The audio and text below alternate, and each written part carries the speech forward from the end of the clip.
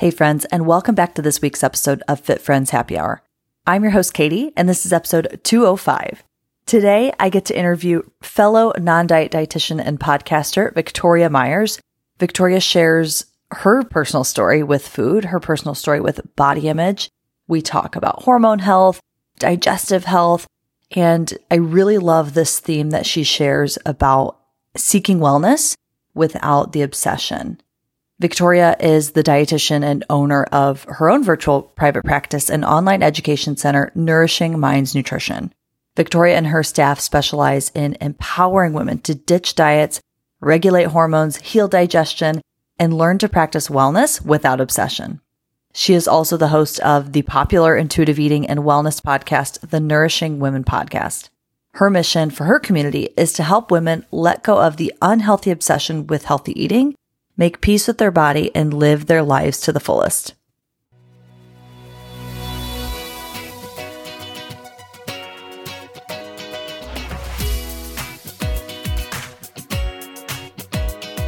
Welcome to Fit Friends Happy Hour, a podcast about all things nutrition, fitness, and life in your 20s and 30s, all from a non-diet lens.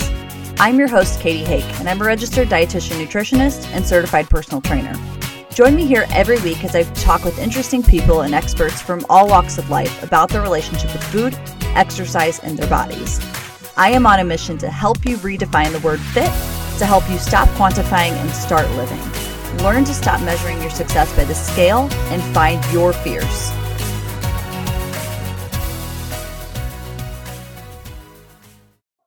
Victoria, welcome to the podcast. We're so happy to have you today. Katie, thank you so much for having me. I'm thrilled to be here with you. Disclaimer to listeners, it is a Friday afternoon, so we're just saying it right now. Our brains, we're going to do the best that we can. But I'm so excited to have you, fellow podcaster, fellow dietitian. We have so much in common, so much of our theme of helping people with this non-diet mentality. So let's just start by telling us a little bit about yourself. How did you become a dietitian? What's your story with food? Yes, thank you for asking. I love that you asked, what's my story with food? Because I don't know that everyone always asks that type of question. My story is probably similar to the people that I'm talking to.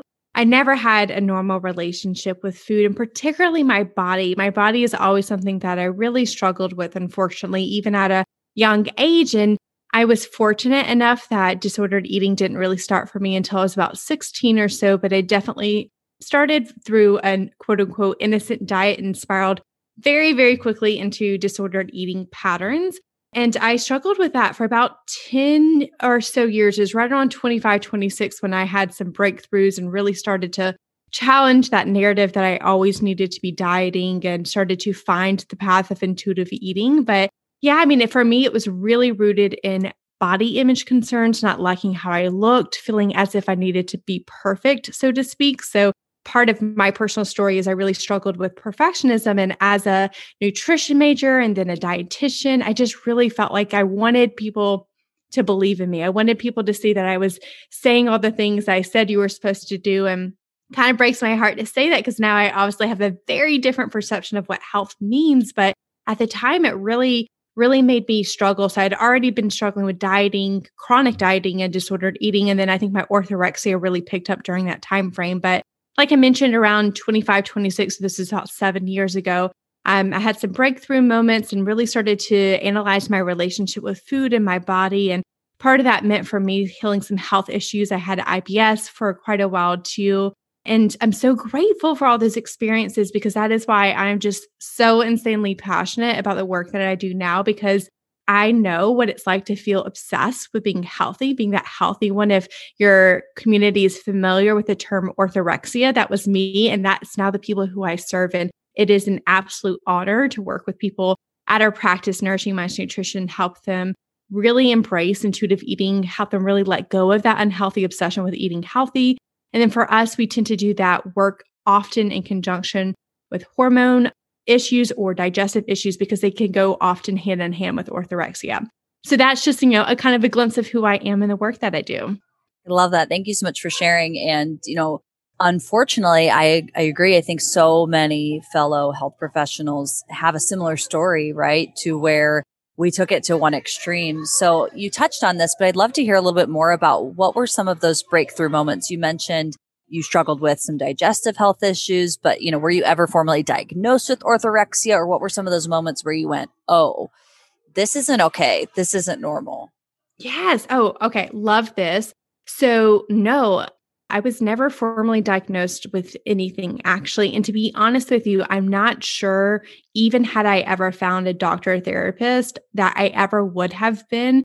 I feel like a lot has changed in the space in recent years, but back, 7, 10 years ago when I was starting to realize I had an unhealthy relationship with food, I wouldn't have met any of the classifications. I wouldn't have met the weight or the weight loss or the restriction. And I think that's where orthorexia can get kind of tricky, is because it is very disordered, but it doesn't always meet eating disorder classification. Now, it can have exhibit a lot of similarities, but I honestly don't know that I would have ever been diagnosed, which makes me even more passionate about it, because I think there's a lot of people who aren't getting help that they deserve because they don't feel like they meet that. And that was definitely me too. So that was definitely my case with that. The breakthrough moments, I will never forget.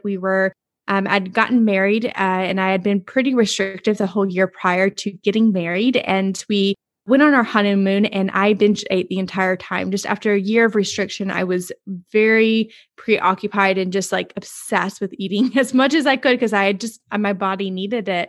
So I remember coming home from the honeymoon and feeling pretty disappointed that that's really all I remember and all I experienced. And I had a few more sessions like that happen. And honestly, it made me wake up one day. I can vividly remember laying in bed and thinking to myself, there has to be another way. There has to be another way to do food. This can't be how I live my life for the rest of my life. And gosh, I wish I could remember what blog it was, but I remember finding a blog talking about intuitive eating. And then I got the book and it just it went from there, where I really started to immerse myself in the world of intuitive eating. Victoria, I have goosebumps you telling that story of being on your honeymoon. I recently got married, so I can so just relate to that, having these big life moments and looking back and recognizing, wow, I wasn't fully present, or what, those memories that you do draw on that are so focused around food or this hyper focus on your body. So tell us a little bit more about your struggle with hormone health and your digestive issues that you figured out. I know you became passionate about IBS and gut health and intuitive eating approach after your own history. So tell us a little more about that. Yeah. And it goes hand in hand with orthorexia and disordered eating. So I'd be happy to discuss this. So kind of similar to orthorexia, I never got a lot of diagnoses or answers from doctors. Now, I think it is so important to go to a doctor. And I will never, I always tell people, go talk to a doctor first, get things ruled out. But in my personal case, and what I hear often from clients is I got a lot of things ruled out. I was so lucky to not have celiac disease, Crohn's, ulcerative colitis. But, they kind of just gave me the diagnosis of IBS and sent me on my way. I mean, I even got a colonoscopy to confirm, we did a lot of things and they had no answers. No one ever sat me down and asked me about my relationship with food. At the time, I don't feel like there was a ton of research around SIBO, small intestinal bacterial overgrowth either. So there just wasn't a lot of answers being provided. So I hate to cut you off, but can you explain briefly what SIBO is to our listeners? Yeah. So it is believed that a large percentage of people with IBS have SIBO. SIBO is small intestinal bacterial overgrowth. And essentially what that means is you have an overgrowth of bacteria in your small intestines. Now, again, a lot has changed in recent years. We work with clients all the time that have IBS and SIBO. And almost always now doctors are ordering the breath test. They're giving antibiotics. But again, in my experience, that just wasn't as well known, even though the research had been out for some time. So again, for me personally, what I discovered through my own healing, although I wish it would have been on my own, I wish I'd had support, was that it was the disordered eating and the SIBO causing my symptoms. So it was kind of dual healing of I needed to do some healing for the SIBO. And then I also needed to do some disordered eating work and heal my relationship with food. And as I reflect back now, I really still even feel like the disordered eating trumped even the SIBO. I really feel like as I look, the moment I started struggling with disordered eating, I started having IBS-like symptoms. So I really feel like that was at the catalyst of everything. And I wish there was more research actually on those two going hand in hand. We know that there's gastroparesis, so delayed gut motility. We know that it affects the way your digestion works when you have disordered eating. So I would just be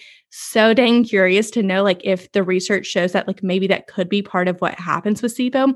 Who knows? We'll figure that out one day. Yeah, I haven't looked into it, but I'd be interested as well. Like you said, as you're talking about this, I think like what came first, the chicken or the egg? Like exactly, right? Exactly. And I'm like, well, we don't have any research, but it kind of makes sense to me, right? If we know things get delayed in motility and we know it's an overgrowth of bacteria, I just wonder, right? And for a lot of my clients, I do wonder if they, again, chicken or egg, what's happening. So yeah, that was a big part of my healing journey with that. And then also getting off the birth control pill, I had some complications that took me quite a while to get my period back and regulated. Again, I don't know that I would have ever been diagnosed from a doctor, but as I look back now, I probably had HA for a period of time. I was heavily over exercising and under eating when I came off the pill. I will say my love and passion for hormones. I did have my own experiences, but that really comes from clients. Man, I have seen just time and time again when we struggle with our relationship with food, how quickly that can impact us losing our periods. And it just became one of those things where I had to talk about it because they were so often going hand in hand together. Yeah, I found that with clients as well. So can you share, if you don't mind me asking, what were some of those challenges that you experienced coming off the pill? Because again, we're talking about women's health. I think that's another area that just isn't talked about enough. And it's so common that we see in practice, like these things going hand to hand. And you're like, wait, nobody's addressed this with you? You know, can you explain or share a little bit about your experience?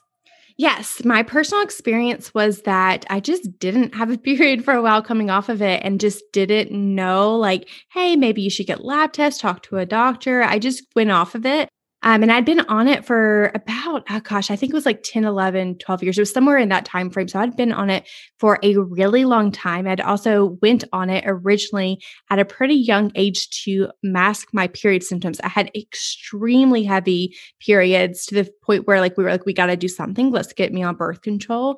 And while I'm grateful that there's those options, at the same time, I'm like, okay, well, there's obviously something going on. I do wish we would have done some root cause work to figure out why that may have been potentially happening. So, and it is believed that the people who went on birth control, the research I've seen says something around like 60% of people go on birth control to fix symptoms.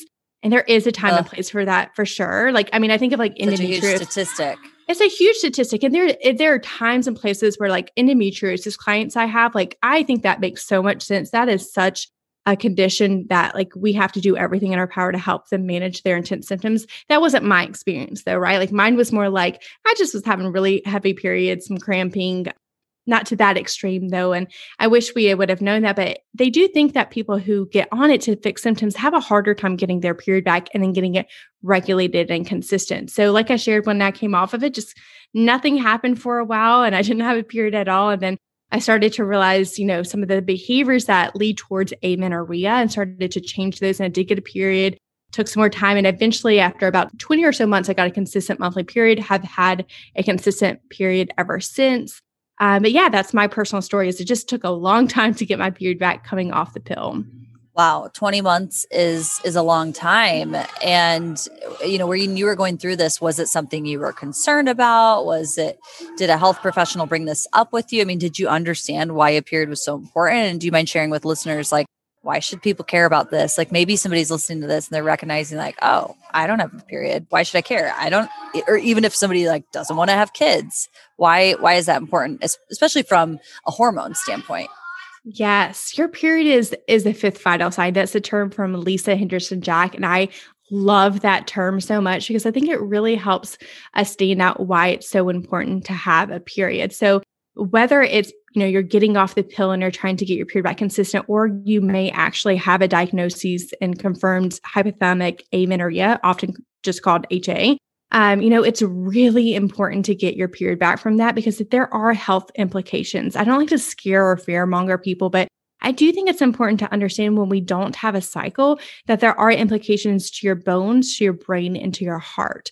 And basically what that comes down to is estrogen. Estrogen is extremely protective to our body in different ways, again, including your bones, brain, and heart, and just helps our body to have health. I don't think we talk often about how like your actual hormones help you feel your best. I know a lot of times people care more about their bones and stuff, but what I always like to say too is like, it's so helpful in the intuitive eating journey. It's so helpful just to know like why you might be more hungry one day or why you might have cravings for specific food or your energy levels, your mood swings, your sex drive. Like these things are all related to and connected to our hormones. So if we don't have any hormones at all, which is essentially what's happening with HA, your ovulation switch in your hypothalamus in your brain essentially cuts off because the body sees or perceives it as a time of survival, that it's in a famine. So it cuts off and it shuts down all the pathways that lead toward your hormones. So ovulation happening and then menstruation, and it really does impact how you feel. So yes, it matters to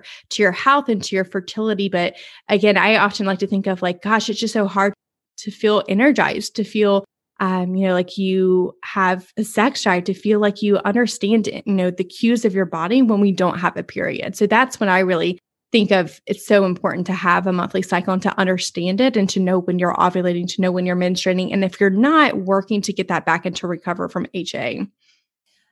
I'm curious, we hear, I feel like on Instagram, there's so much around about hormone health and, this functional medicine approach. I'm curious of your opinion, since you are health at every size, intuitive eating focused, what are some of the messaging out there that you see from other maybe professionals that maybe doesn't align with the approach that you take? I love this question. I'm giggling because I'm like, how do I want to answer this? I'm going to be kind. I tiptoe, but you understand what I'm trying to ask, right? There's absolutely. I don't agree with most of it, to be honest. And here's why. HA is just such an interesting hormone health condition. So it is a hormonal health concern, right? Like you have a missing period, your hypothalamus has shut off.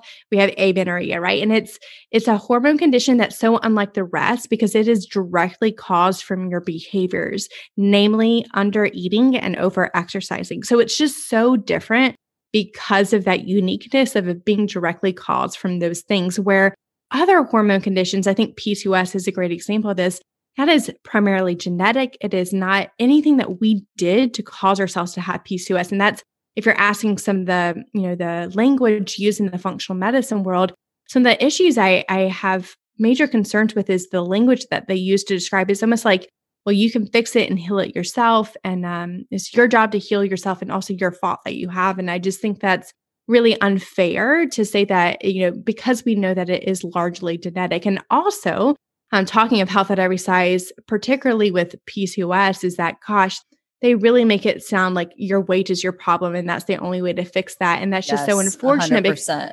Yeah, but you also know people with PCOS have 4 times more likely to develop disordered eating. So again, I just think that's not the way I would ever approach it. There are aspects of functional medicine, like the Dutch test and supplementation, we actually do use in our practice. But since we specialize in HA and we do still see people with PCOS, we just have a different approach to it because I believe in everything. A non-diet, health at every size, intuitive eating approach is the way to healing. So I will lastly add with HA in mind, HA is something that can happen at any body size. So I think what can be problematic about HA is that if you have a missing period, but maybe you don't fit the criteria of how people usually perceive someone with HA, if you're not underweight, so common. I can't tell you how many times I've seen this in my practice, Katie, where a client just immediately gets diagnosed with PCOS, but they actually have HA. So I think that's actually somewhere where we could maybe utilize some functional medicine testing or just even look at the lab test your doctor ordered to really identify that. But when we're thinking of the health at every size approach, I think that also gets problematic because people get told that they have one thing just simply because they're not underweight and they have a missing period, but there's more to it than that. And I think it's so important to support all people in all bodies, all hormone conditions from a health at every size lens, like always. Amen. And I love that you bring this up. And I'm just so happy that you're here on the show and talking about this, because I hope people listening are understanding that you can work through health issues. You can work through, IBS or these really challenging medical concerns, but also doing it from a non-diet standpoint. So I feel like I have to ask this question because this comes up with, gut conditions, but how do you feel about like elimination diets and things like that, right? Like, cause that's, I think a lot of people who do get diagnosed, they get told, okay, you need to go on an elimination diet. So how does that tie in if you're also navigating, this intuitive eating approach as well? I think there's a time and place for it. I think, everything should be individualized. I do not like blanket statements of like all people with IBS should avoid gluten or dairy, or let's even throw FODMAPs into there. So the low FODMAP approach is one that is evidence-based for IBS. We definitely use it in our clinical practice, like absolutely use it. However, like if we know someone also has disordered relationship to food, we are typically, not always, but typically focusing on that first. And then we bring in those implementations of like avoiding or minimizing certain foods just to see if it helps manage symptoms if need be, though. And I think that's sometimes where in the digestive world, I mean, it will make you seem like immediately like you should avoid 100 foods if you go and read anything on the internet these days. And we know people for disordered eating, that's only going to increase their food anxiety and their stress around food tenfold. So I don't think that that's always a helpful approach. And we try to avoid that like as much as possible. Like that's our like basically like our last option to use if we have to. And more so what we focus on is improving their gut-brain axis, making sure that their body is getting in the rest and digest, the parasympathetic nervous system, healing their relationship with food because we know food anxiety perpetuates symptoms. If we want to use supplements or gentle nutrition practices where we add in foods, we focus on all of that before we think, okay, do we need to eliminate food? So again, I think there's a time and place for it. I don't ever recommend the non-evidence-based ones. You see things that they're like GAPS and oh gosh, there's just so many of them, but that's not what we ever use. A new one every week. What is the new one? Yeah. I don't even know. I don't know. I don't know either, but what I always tell my clients is like, we stick to evidence-based things. So the low FODMAP diet is evidence-based, but sometimes we don't even have to use that to get healing too. It really just depends on the person. Yeah. What I'm hearing from you is that regardless of where you're at, your relationship with food really is the foundation. It is the foundation that we all really need in order to really see that sustainable change or really get to a place that is, I should maybe say, easier to navigate some of those symptoms and kind of what you're going through. Absolutely. And I mean, again, we can think there's just so many things we can add in before we think about things to take out. I just think we live in a culture and the wellness diet right now that's so focused on like always taking things out first. And like I just shared, there could be a time and place for that, but let's focus on like add-in mentality first before we go down that route, which I know is not like the sexy answer. But hopefully it's like more empowering. You don't have to go that route. Like there could be a possibility you could heal without that. I love that. So I want to switch gears a little bit here. What tips do you have for someone who is struggling with, let's say, body image issues while they're also navigating some of these major health concerns like IBS or these other, hormonal issues? Yeah, I think it's so important to address these things. And as we even heard in my personal story, is that so linked to the reasons why we develop an unhealthy relationship with food to begin with. So I think body image work should always be done in conjunction. What I have learned through clients is that bloating is one of those things that hands down always causes people really negative body image days. So we're always thinking about things like that. Like what are the symptoms people are experiencing and how's that impacting their body image? And then I'll share with HA, something that I hear all the time is that it makes people distrust their bodies or feel disconnected from their bodies or not believing that it's possible for them to heal because they feel like their body is broken. So you kind of take a lot of those concepts that we hear from people and really help them understand that their body is not broken. It's just protecting them either by sending symptoms saying like, hey, I need more food, or this anxiety you have around food is perpetuating these symptoms you're experiencing, or like, hey, like I need more food to get my period back, and just help them understand that like food can be a way to heal, but not from this, like, again, what we were saying earlier, like having to eliminate all these things. So I think with body image work, it is really important though that we address those things when we're thinking of hormones and digestion, because so much of the root of why people develop these issues comes from that place, right? And understanding that and asking questions to help them figure out where that is coming from. Yeah. So I definitely always address that. I want to repeat this for our listeners because what you said I had like a light bulb moment of that. It's that mindset shift of thinking from my body's broken to no, my body's actually trying to protect me. And I think that statement alone is so empowering, regardless of where you're at on that journey of recognizing like, nope, your body is actually on your side, even when it's not. Absolutely. You're making me think of a client I just met with today.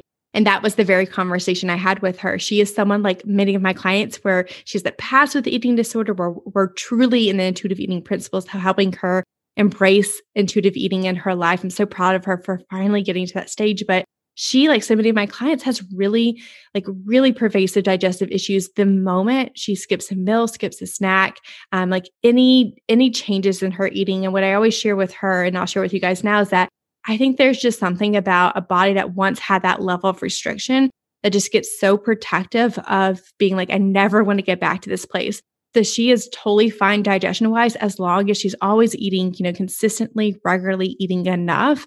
And I think that's really important to think about if you're someone who's listening that maybe has a history of disordered eating, has digestive issues. Like, could it be that your body's trying to protect you and send you some signals, not that you need to go avoid all the new foods that you're being told to avoid? Just something to reflect on for sure.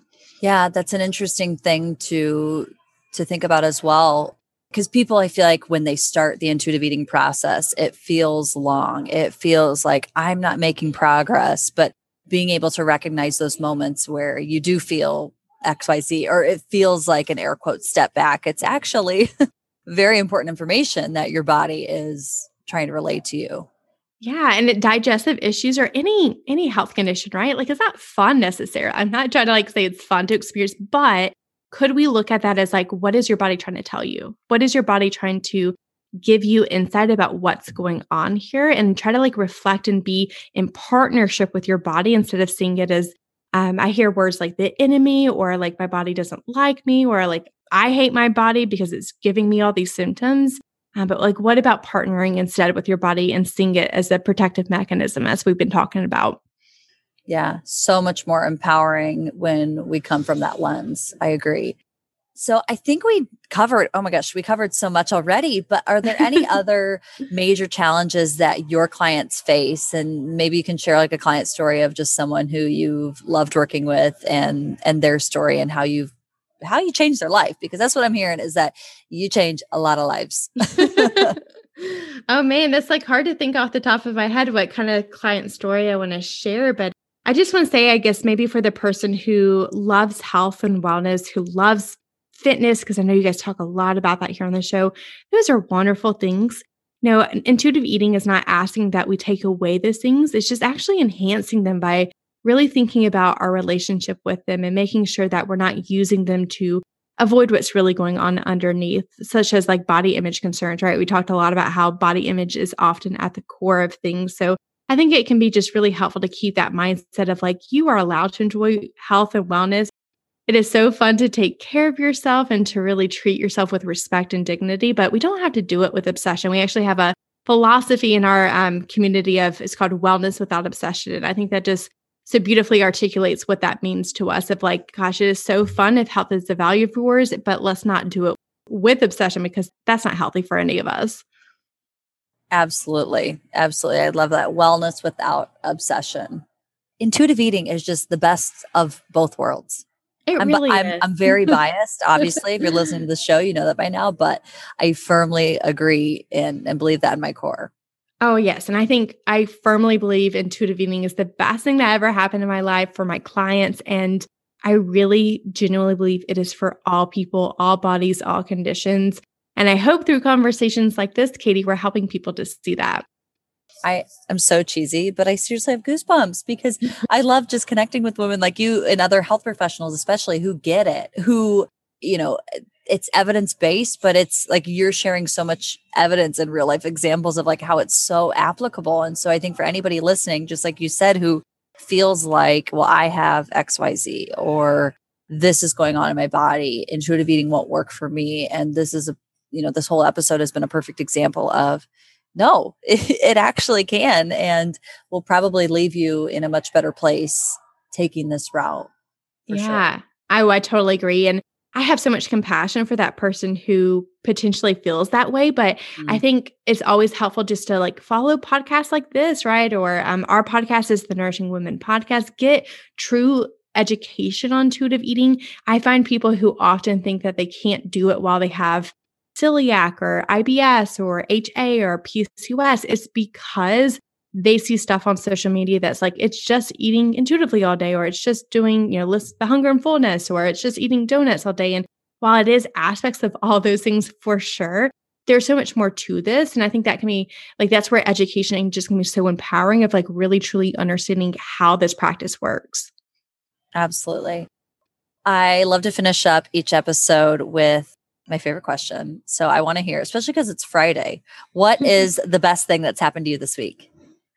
This week, oh my goodness, my daughter. So this is technically going into last week, but I think you'll forgive me. My daughter turned 2, and oh my goodness, I literally can't believe it. I'm like, it's been 2 years of like the best, like the hardest years of my life, but also truly the best years of my life. And watching her grow up and become a little human being has been the best thing ever. I've been like, this sounds so pitiful, but like sad mom crying for weeks about it. And I did not feel this way the first birthday, but the second one's really, really hitting my heart hard because I'm just like, I can't believe she's growing up so quickly. And I really feel like I became a better person because of her and really started stepping more into my power, even in my own profession with this business, and really just on a mission to change this.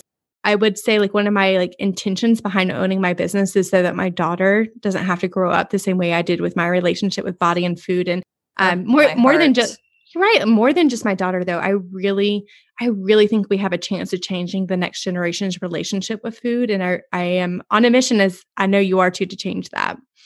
Takes an army, that's for sure. It does. Well, Victoria, it has been such an honor to have you on the show, and you've brought so many golden nuggets just today. Where can our listeners find you and learn more? You mentioned your podcast. Where do you like to hang out? Tell us where to find you. Yes, thanks for having me. And thank you so much for having me on the show, Katie. This has been truly a pleasure, and I cannot wait to have you on my podcast. So there's a few different places you can find our work. The first place and the most popular one is the Nourishing Women podcast. So we talk about women's health, intuitive eating, body image, wellness without obsession. We talk about a lot of different categories, just anything basically someone who's interested in wellness without obsession. You'd be interested in the podcast. We air two episodes a week. We also have Victoria Myers' blog, and we have our virtual private practice and online programs at nourishingmindsnutrition.com. And then lastly, you can find us at 2 Instagram accounts. Our main one is at Nourishing Minds Nutrition. And then I do have a personal account, which is at Victoria Myers _. We will be sure to link to all those in the show notes. And again, appreciate you so much. Thank you so much for having me on. Don't forget, if you enjoyed this episode today, please tag us on Instagram, take a screenshot, put it on your stories, tag at KT Hake. You can also tag Victoria Myers or Nourishing Minds Nutrition. And if you want to continue this conversation about intuitive eating and this whole non-diet journey, we always invite you to join our free community. Just click the link in the show notes and we'll see you there. P.S. Have you ever wondered what type of eater you are? Like, what's your eating style? Well, great news. We created a free, super fun quiz to help you figure out just that. It takes you less than 3 minutes. You just answer some questions. It's super fun. And we'll tell you what type of eater you are. What's your eating style? And along with that, you're going to get some free tools to help you navigate your non-diet journey. Just go to katiehake.com/quiz or click the link in the show notes to take it.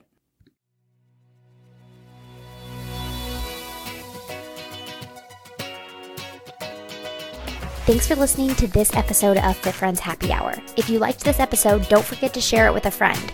You can subscribe to the podcast on Apple Podcasts or Stitcher.